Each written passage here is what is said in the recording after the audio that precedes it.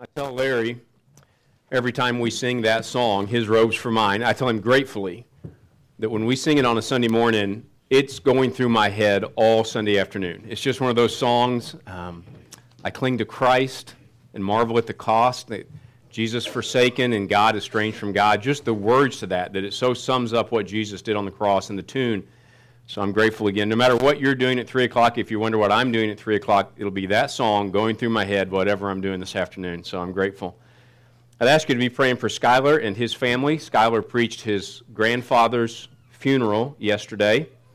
And great man, wonderful man. What little I knew him, and I know you knew him so much better your whole life.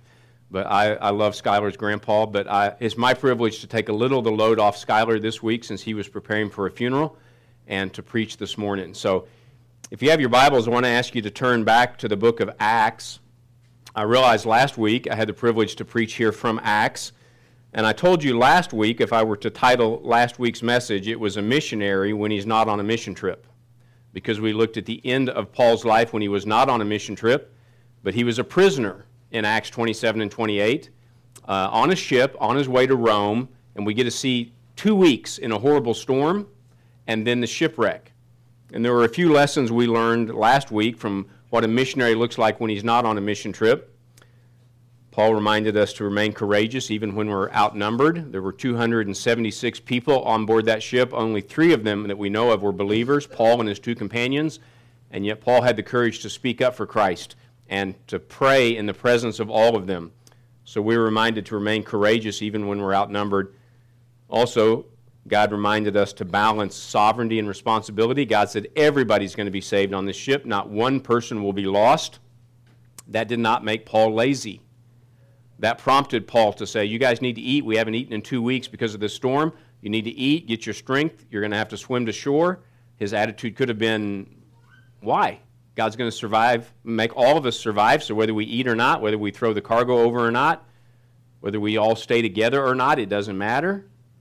But it's a beautiful picture of balancing God's absolute sovereignty in our lives and our responsibility. Paul was a man of God and a man of action.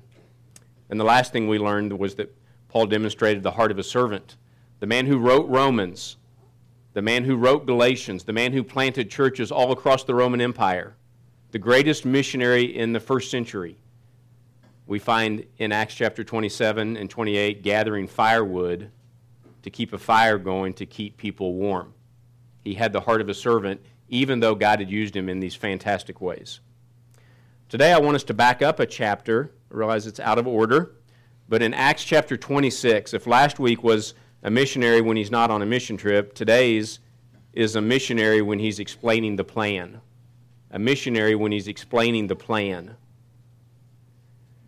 So if you're making your way to Acts chapter 26, let me just give you kind of the setting briefly. In Acts chapter 21, Paul returns to Jerusalem after one of those mission trips, and the Jews try to kill him. It's not much of a welcome home. Welcome home, son of Jerusalem. And then they try to kill him. The Roman guards in Acts 21 save Paul and arrest him to keep the riot from happening in Jerusalem. In Acts chapter 23, Paul's taken from Jerusalem, still as a prisoner. This is right before his boat trip, his trip on the ship where he's shipwrecked. He's on his way toward that. But in Acts chapter 23, they take him as a prisoner from Jerusalem down to Caesarea, which is right on the coast, and that's where he's going to be tried or put on trial. His first trial in Acts chapter 23 is before the governor there named Felix. Felix is unsure what to do with him after the first trial, so he just leaves him in prison. It's not fair, but that's what happens to Paul. If you found Acts 26, just go back to the very end of Acts 24. I want to show you how 24 ends, and then we'll get to 26. Acts 24, look at verse 24. After some days, Felix, now that's the governor who's got Paul in prison, came with his wife Drusilla, who was a Jew, and he sent for Paul and heard him speak about faith in Christ Jesus. And as Paul reasoned about righteousness and self-control in the coming judgment, Felix was alarmed and said, "Go away for the present, and when I get an opportunity, I will summon you." And at the same time, he hoped that Paul would give him some money So he sent for him often and conversed with him. And when 2 years had elapsed, Felix was succeeded by Porcius Festus, in desiring to do the Jews a favor, Felix left Paul in prison. Now, sometimes we're familiar with these stories, but folks, that's 2 years that we might say was lost, sitting in a prison because Felix wouldn't do the right thing and release an innocent man. If we were to talk to Paul, we might have said to him, Paul, what Felix is wanting is a bribe. He wants to receive some money. It was illegal in the Roman Empire, but it happened all the time. And so we would tell Paul, a bribe gets you freedom, and the truth gets you 2 years in jail. Now, what do you want to do? What do you want to give Felix? A bribe gets you out. The truth keeps you in. And Paul would say, I think I'll just give him truth. Truth about righteousness, self-control, and the coming judgment. Drusilla, at the end of chapter 24, who was Felix's wife, was actually his third wife. Felix had seduced her away from her rightful husband. Felix was an immoral man and a greedy man. He literally was waiting on a bribe from Paul while he slept with another man's wife. John Stott, one of my favorite Bible scholars, says this: she was actually, in fact, his third wife. The lax morals of Felix and Drusilla helped to explain the topics which Paul spoke to them about: righteousness, self-control, and judgment. The release of Felix from his sin was more important to Paul than his own release from prison.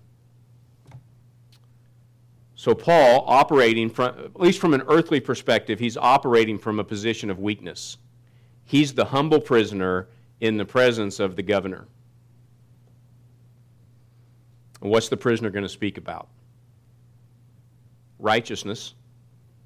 Felix, you desperately need some. Self-control. Felix, you obviously don't have any. And judgment. Felix, it's headed your way. Now in chapter 25, Felix is replaced by somebody named Festus. Now I realize if you're in the older half of our congregation, Festus takes you to the only other person you've probably ever known by the name of Festus. That Festus in Gunsmoke is the second Festus. This is the first Festus, and he's the new Roman governor that replaces Felix. And in chapter 25, King Agrippa, who was the Jewish king, comes to pay the new governor, Festus, a visit. In chapter 26, what we're going to read today is when Paul makes his defense before King Agrippa. It's been 2 long years, folks. 2 long years. Think about what you were doing 2 years ago. Paul's been locked up for 2 years. No churches, no mission trips, very few sermons. The question is, what will 2 years have done to Paul? What will 2 years have done to his message? He's finally going to get brought again before a new court, somebody new to hear his case, King Agrippa. And will the long delay have changed the man? Will the long delay have changed the message? Paul, is it time to back off? Well, would you read with me, starting with verse 1 in Acts 26. So Agrippa said to Paul, "You have permission to speak for yourself." Then Paul stretched out his hand and made his defense. "I consider myself fortunate that it is before you, King Agrippa, that I'm going to make my defense today against all the accusations of the Jews, especially because you are familiar with all the customs and controversies of the Jews. Therefore, I beg you to listen to me patiently.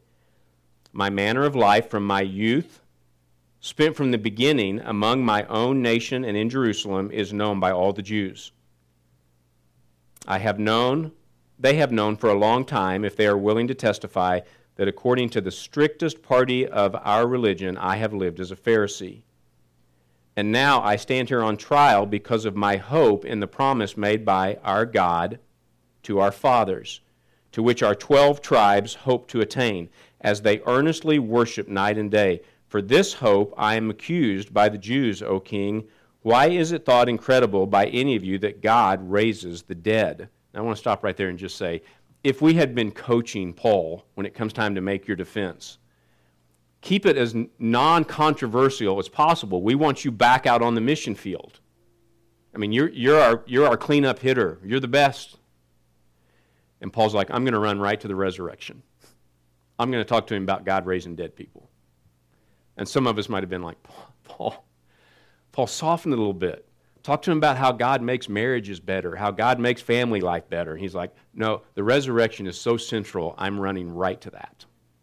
Because the resurrection, that God is not just good for this life, he raises the dead. He gives us new life.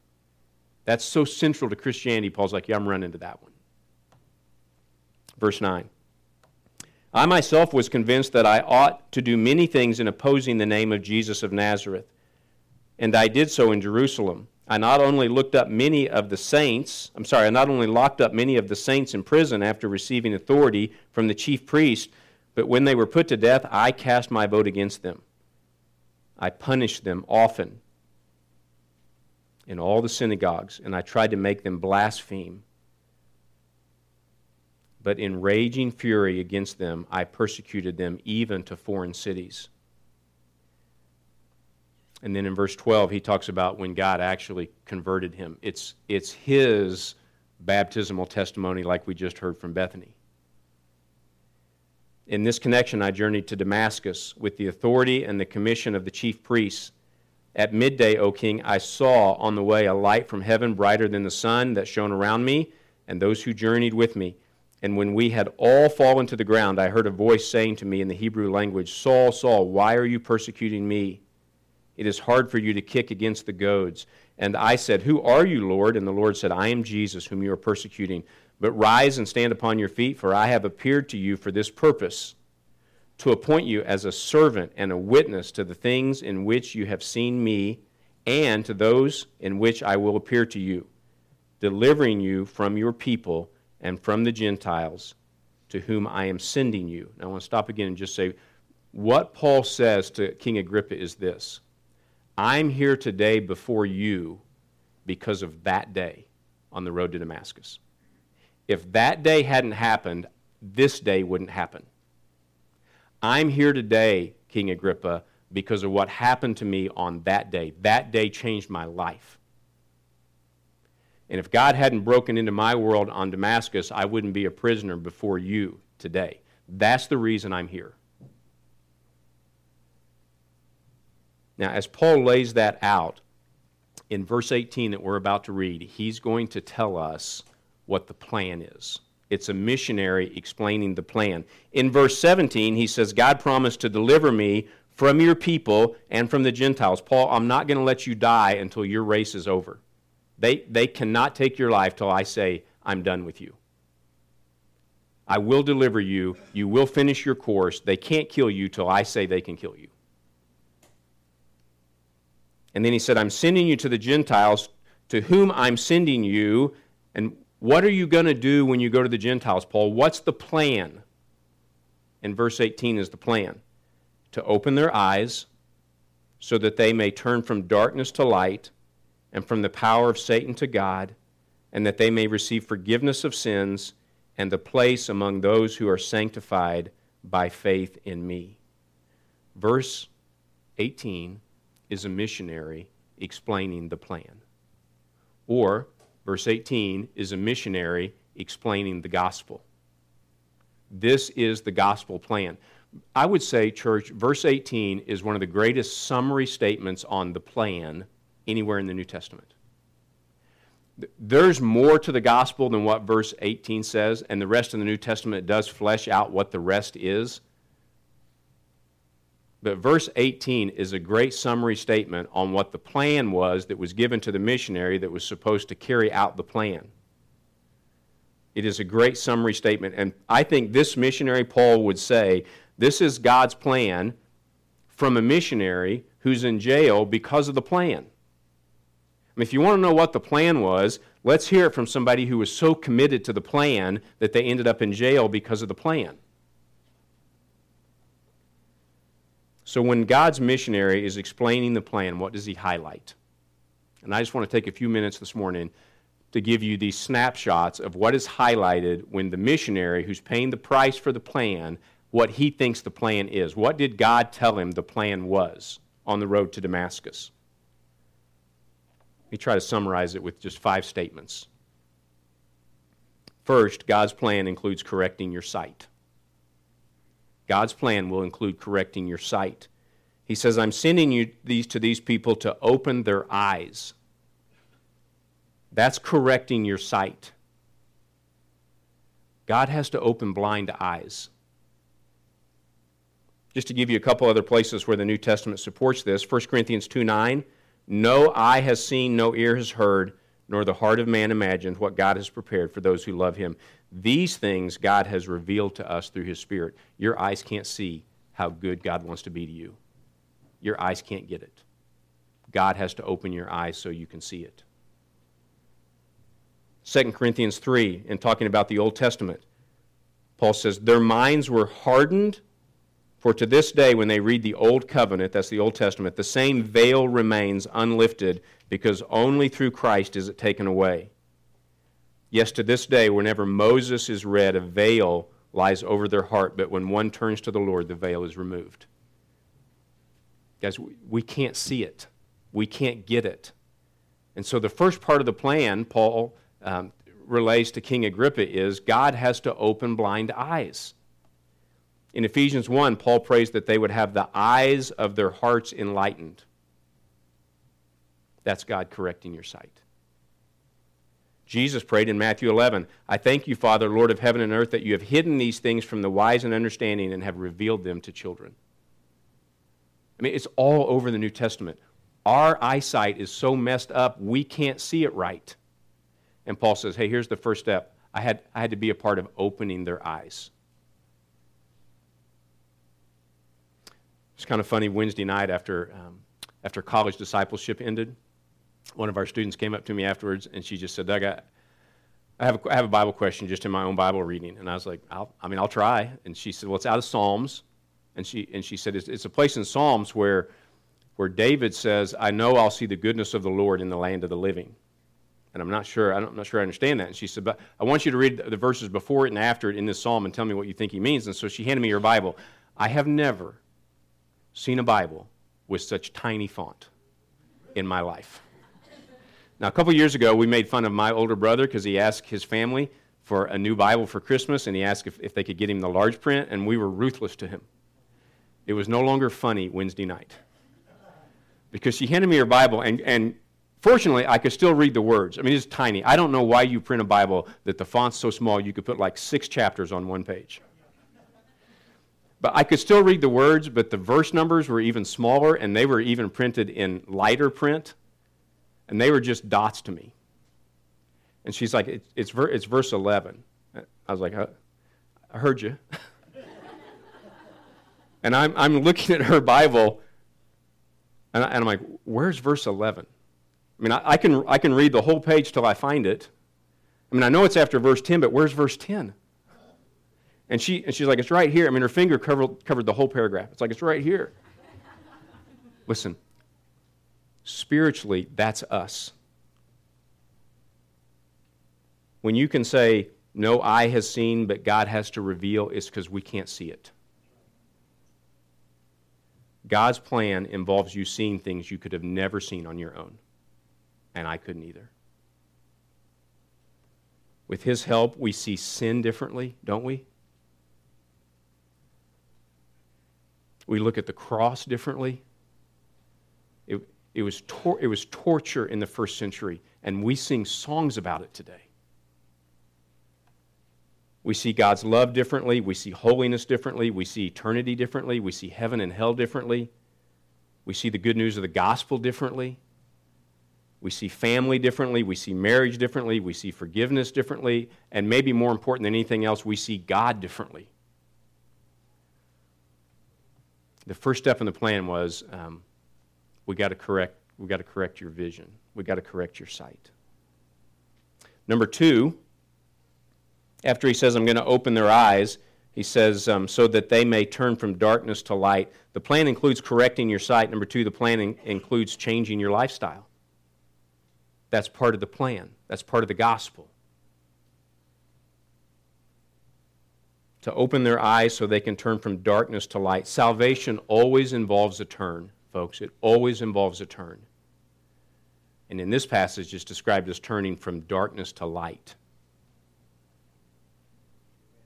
Living in spiritual darkness, that's where we were. We were living in moral darkness. We were living in sin. And God changes us so that we're now living in light. We're living in truth. We're living clean. He doesn't describe it as you're living in light and I'm going to make it so that you're living in more light. It's you're living in darkness and now you get to live in light. Another passage, just I want to throw a few of these out each time. Romans 13:11. Salvation is nearer to us now than when we first believed. The night is far gone, the day is at hand. So then let us cast off the works of darkness and put on the armor of light. Let us walk properly as in the daytime, not in orgies and drunkenness, not in sexual immorality and sensuality, not in quarreling and in jealousy. In Romans 13, Paul describes day people and night people. And aren't there day people and night people? And Paul's like, listen, you have been saved. You're day people now. Live like day people. You're people of the light. You used to be people of the darkness. You're not anymore. And Paul would say, listen, that was just part of the plan. I mean, from the very beginning, God said, you're going to go to the Gentiles. You're going to be a part of opening their eyes and turning them from darkness to light. Jesus said in John 8, I'm the light of the world. Whoever follows me will not walk in darkness. It's just part of the plan. This is a missionary in verse 18 explaining the plan, and the second part of the plan is your lifestyle is going to change. Can I just remind you that all of us, no matter how long you've been a Christian, all of us at one time were prisoners to the dark. All of us. One form of darkness or sin may have been more tempting to you than another, and another form of darkness or sin may have been more tempting to me, but we all needed out, right? We all needed out of the darkness. I do think that Christians sometimes mistakenly view sin wrong. Let me tell you how I think sometimes we view sin. Okay, this is just right where we live. I think sometimes we think sin is something I might really enjoy and really like, but I can't do it because I'm a Christian. But I watch the world do it. And I might really like it, but I'm a Christian, it's off limits for me. Poor me. We need to trust God in the way He describes sin. It's all darkness. It's all evil. It's all negative. It's all bad. It's all shame. It's all regret. It's all death. It's all darkness. 1 Peter 2:9, we are to proclaim the excellencies of Him who called us out of darkness into His marvelous light. Church, it's marvelous light. Don't look back at the darkness and think I'm missing out. It's marvelous light. You know, physical darkness is fun for a while. Don't know if you've ever been on one of those cave tours where they take you down to the very bottom of the cave and they say, we're going to turn off all the lights, and it's absolute. They say there's almost no place on the surface of the earth you can experience it, but down here it's absolute darkness. Your eyes will never adjust.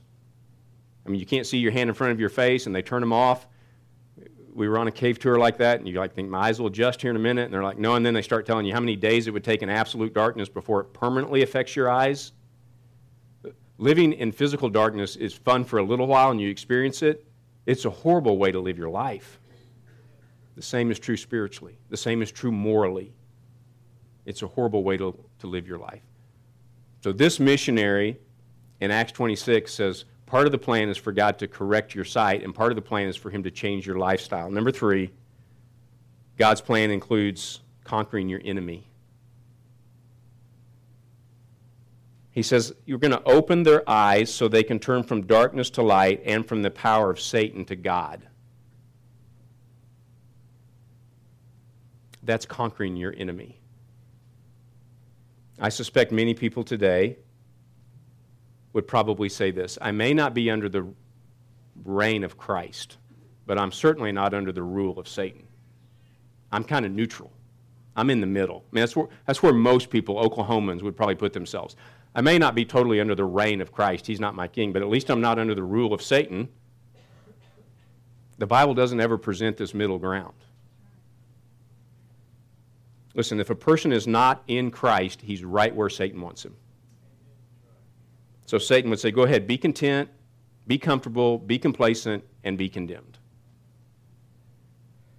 Colossians 1, He has delivered us from the domain of darkness and transferred us to the kingdom of His beloved Son.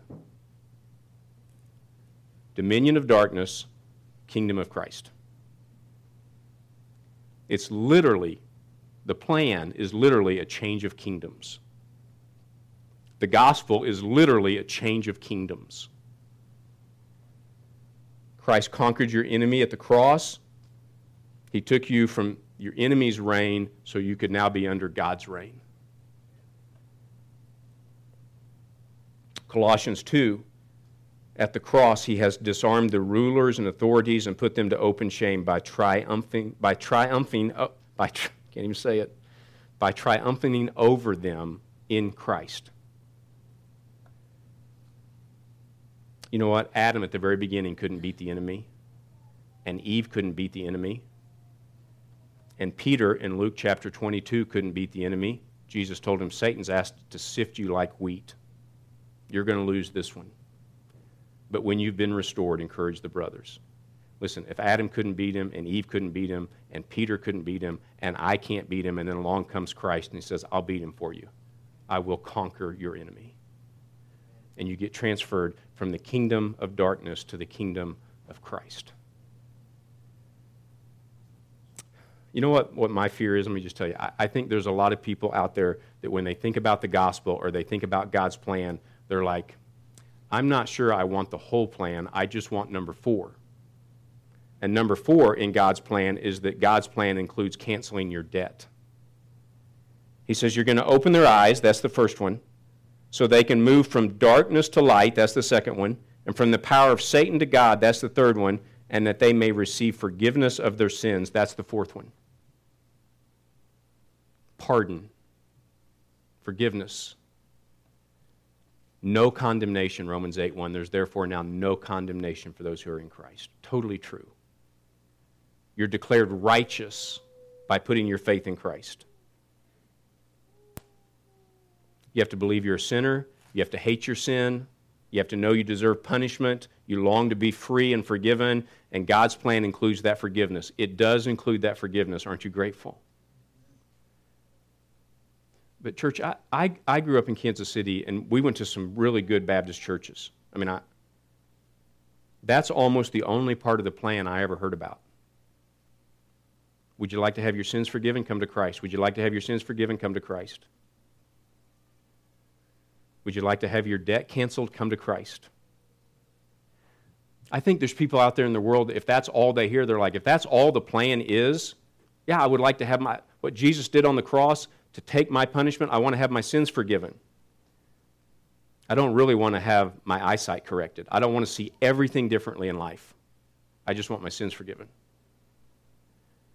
I don't really want God to change my lifestyle. I just want Him to cancel my debt. But I don't want Him to radically change my lifestyle and make me change from living in darkness into marvelous light. I just want my sins forgiven. I don't really think He has to conquer my enemy. I just want my sins forgiven. I think we run to the fourth one, and the fourth one's true. The gospel is that you get forgiveness, but that's not all the gospel. The gospel's more than that. And this missionary in verse 18 is giving us the whole plan. Well, the fifth one. God's plan includes correcting your sight, changing your lifestyle, conquering your enemy, canceling your debt. And number 5, he says, God's plan includes creating your people. Notice what he says, you're going to have your sins forgiven and a place among those who are sanctified by faith in me. You have a place among a group of people. You're no longer by yourself. You have a place among those who are sanctified. It's not just you being sanctified. You have a place among a bunch of people that are also being sanctified. You're not left alone. Sanctified is just a word that means being made holy. You have been made holy, and there's a bunch of other people that are by God's grace being made holy, and you do it with them. You know, I sometimes hear people say, and I felt it at times, once you become a Christian, you start following Christ, you kind of feel like, I don't really belong in this world anymore. I don't fit sometimes in this world. Their jokes aren't funny to me anymore. Some of their movies I can't go see. Our priorities are different. I don't belong anymore. I don't fit like I used to. And that's probably true. Okay, that's probably a good thing when you feel that. But you do have a people you do belong to. You do. 1 Peter 2 says, you are now, and it's plural, not singular, you, plural, are a chosen race, a royal priesthood, a holy nation, a people for God's own possession. Listen, I'm not a royal priesthood all by myself. I'm not a holy nation all by myself. I am with you. Together we're those things. You now have a place, you now have a portion, you now have an inheritance, you now have a seat at the table, but you don't sit at the table by yourself. There's this group of redeemed people that God is sanctifying. Listen, join the group. You have a place among the group. You now fit. And he ends by saying it's not because of your effort. The end of verse 18, all this happens because you put your faith in Christ. It's not your good works that do it. It's Christ. Do you know how important it is to have a group to belong to?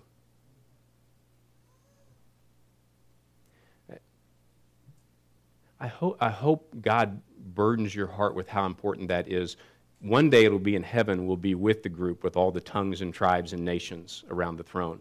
Right now, it's us. I mean, this is also a verse about how important the church is. This is us.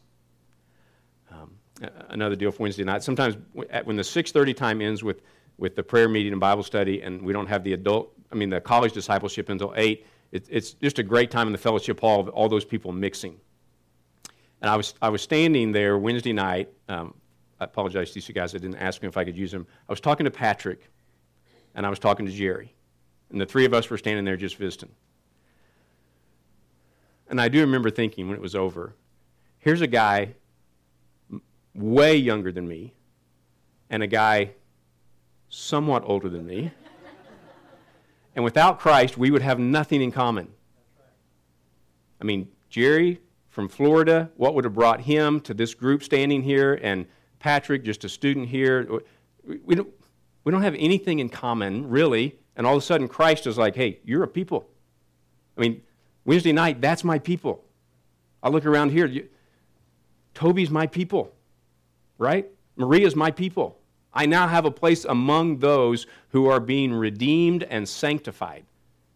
That's part of the plan too. I still believe there's people who say, listen, I want the forgiveness, I really don't need the people. I want the forgiveness, I don't want the changed lifestyle. I want the people, I don't want my whole vision being changed in the way I view life. God, can I just have number 4? Can I have my sin canceled? Can I have my debt canceled? Can I be forgiven? And God's like, hey, this is a package deal. It's a package. This is what the missionary was supposed to take to the Gentiles, was the whole package.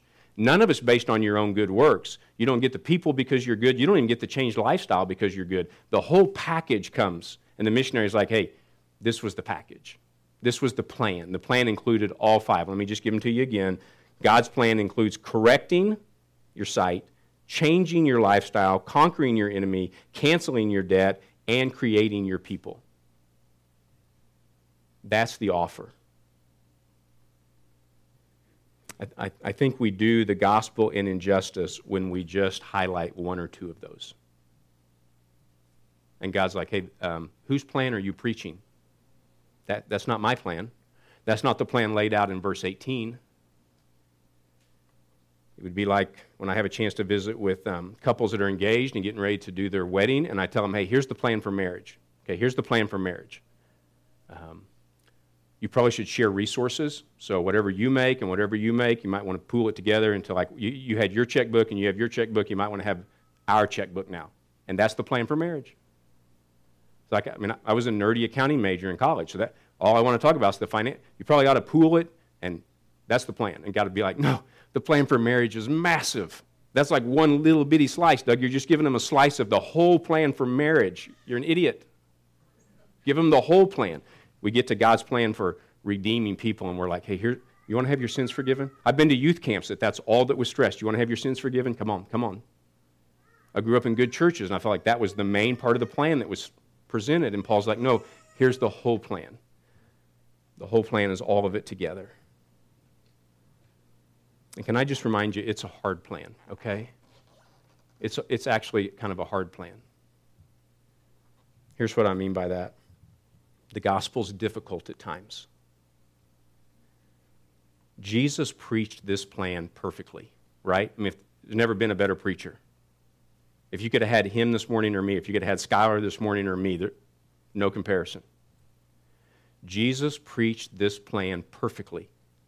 And he lived it perfectly. He had the life to back it up. No one could say, hey, the preacher's a hypocrite. He lived the plan perfectly, and he preached it perfectly, and at the end of 3 years, what did they do to him? They killed him. We don't like the plan. We don't like the messenger. And we think you ought to die.